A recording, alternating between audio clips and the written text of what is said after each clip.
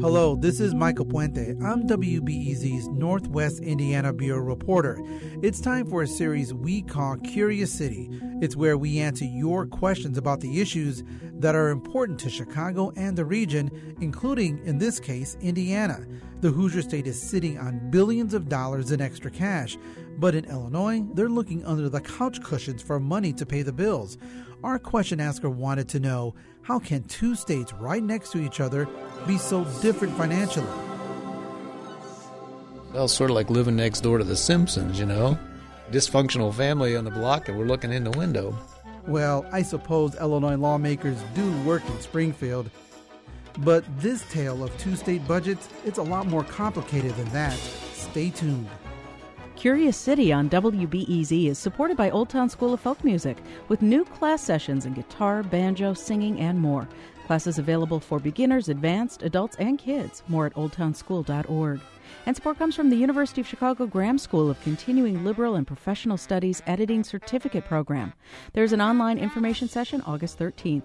Details are available at grahamschool.uchicago.edu. Who's the... What is going to be... When? Where do I... Why is it... How many... What is the... What?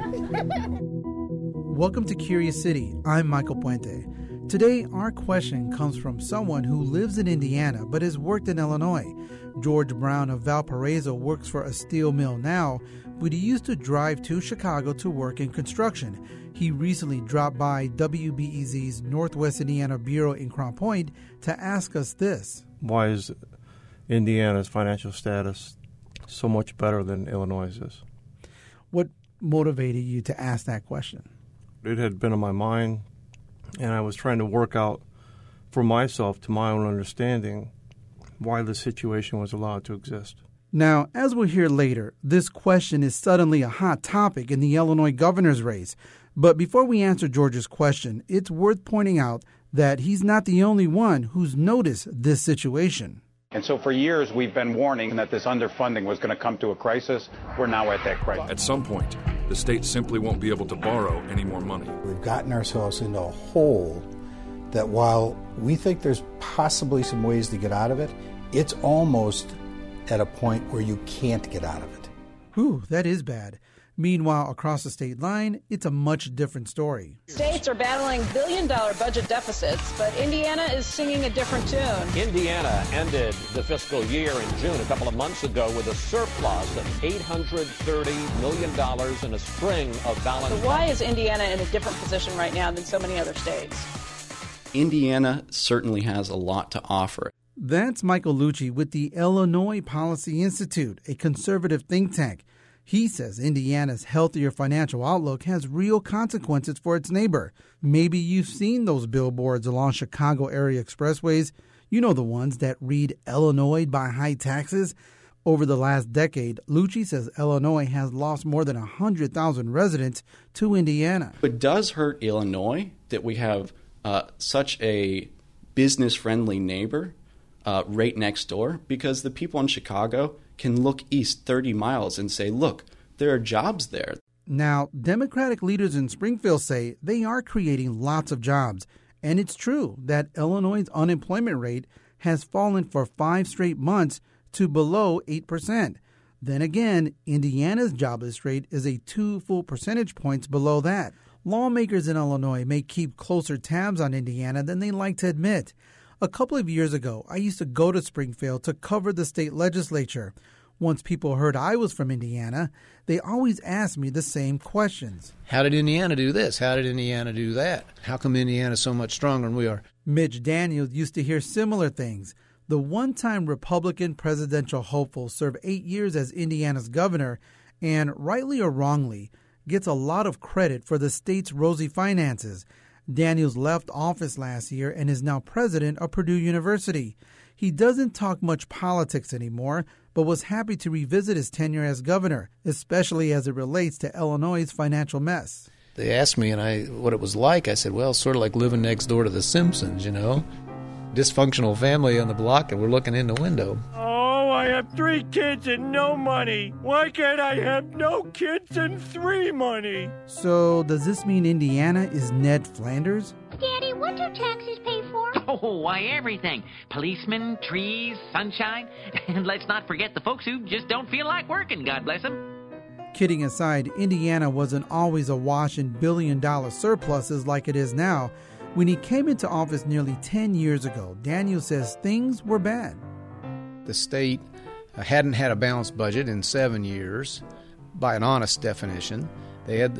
Sometimes they made it by this little trick of putting bills in the drawer, and so they were stiffing schools and universities and cities and towns, making them borrow while they waited for their check. Something I've discovered Illinois has taken to a new level. Was Indiana's situation as dire or as tough as Illinois? In some respects, yes. Very similar in certain ways. The state was absolutely, by a literal definition, bankrupt. So it had bills much bigger than whatever cash it had on hand. We said, this has to end, and I want to do it as fast as possible. On his first day as governor in 2005, Daniels did something that would be unimaginable in Illinois. He stripped bargaining rights for thousands of unionized state workers. These union agreements wouldn't let you change anything. You couldn't consolidate departments. You couldn't divide departments or reorganize. You certainly couldn't outsource anything if you thought you could get it better and cheaper. But financially speaking, there could be a lot of reasons why folks want to leave Illinois. The $5 billion in unpaid bills, the tens of billions of dollars in unfunded pension liabilities for state workers, and the list goes on. Meanwhile, Indiana had so much extra money a couple of years ago, they sent $100 checks back to every Hoosier taxpayer. This year, the state has another $2 billion stockpile. Still, some folks in Indiana say the surplus has a dark side. Tom McDermott Jr., a Democrat, is the mayor of Hammond, Indiana. We do have $2 billion in the bank, and we are in a much better position in Indiana than they are fiscally in Illinois. But at the same time, I think Illinois streets may be in better shape than our streets right now, and I think Illinois is providing better services during crises than we are because they have more tools available. It cuts both ways. To be fair, both Indiana and Illinois received a D+ in infrastructure spending. That's according to the most recent report by the American Society of Civil Engineers. But McDermott points to this. What's the use of a surplus if some basic services aren't being met? We could expand the Affordable Health Care Act in Indiana right now and ensure hundreds of thousands of additional Hoosiers, and they just refuse to do so. Even though there's $2 billion in the bank, those hundreds of thousands of Hoosiers don't deserve health care like people in Illinois do. Others complain that there's not enough money for higher education or Indiana's Department of Child Services. Of course, those same complaints come up in Illinois, too. And just to be clear, Indiana does have its own unfunded pension debt, not as bad as Illinois', but something it has to deal with. In many ways, this is a larger debate about the role of government, which is beyond the scope of our mission. So let's get back to our original question. Why is Indiana's financial status so much better than Illinois'? Not only are the problems somewhat worse, but the obstacles to reform are higher in Illinois, as I understand it. Mitch Daniel says Illinois' state constitution is only part of the problem. Public, in some cases, was misled. They were told, we can afford those pensions, or they were told that, you paid for that. But he cautions that what worked in the Hoosier state may not work in Illinois. And let's be honest, the two states are pretty different in a lot of ways. Population for one thing and politics for another. I never preached that our way was necessarily good for some other state. So, no, got a lot of letters and things over time about, come be our governor in California, Illinois, somewhere. No, one to a customer's plenty, and I'm sure you got somebody who can do a lot better job. Bruce Rauner thinks he could be that somebody.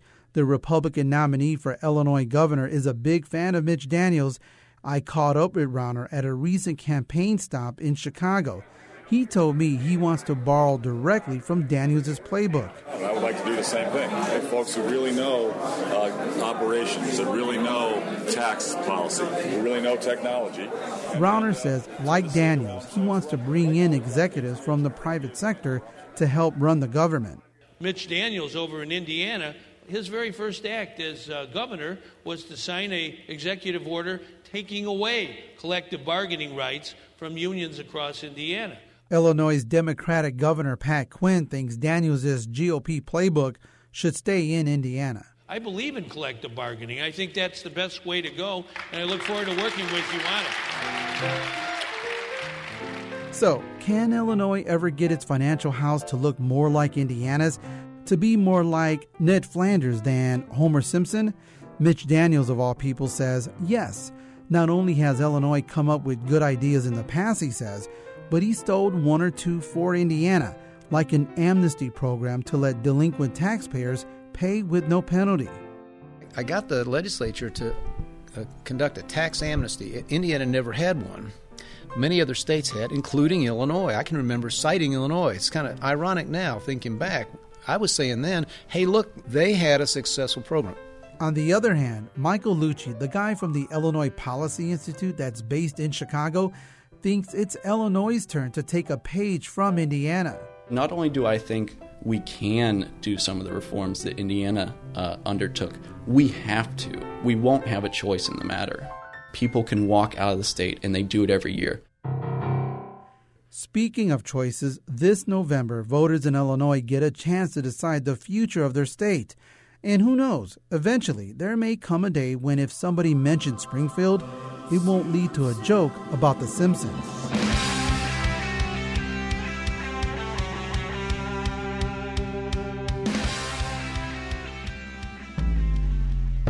Hey, you with the ears. Multimedia producer Logan Jaffe here with something really important to tell you. You just listened to the last episode of this season of Curious City. But with an end comes a new beginning, and we'll be back with all new episodes in just a few weeks. In the meantime, head to wbez.org/CuriousCity and take our survey. It takes just a few minutes, and you'll be doing your part to shape and influence the work that comes out of your radio. And if you miss us in the meantime, we've got 64 other episodes for you to listen to. Subscribe to our podcast and never miss another one again. Thanks for your support, and as always, your curiosity. Reporting for our story came from Michael Puente, editing by Derek John. Curious City is produced by Jennifer Brandel, WBEZ, and AIR, with support from the Corporation for Public Broadcasting and the Doris and Howard Conant Fund for Journalism. Curious City on WBEZ is supported by the American Foundation for Suicide Prevention, understanding and preventing suicide through research, education, and advocacy. Chicago area residents can join the American Foundation for Suicide Prevention for the Out of Darkness Chicagoland Community Walk. Registration, information, and support at www.chicagowalk.org. I hope I never said anything that wasn't in reasonable good humor. I never brought it up myself. There's always be somebody like you asking me a question on the radio. You got to say something.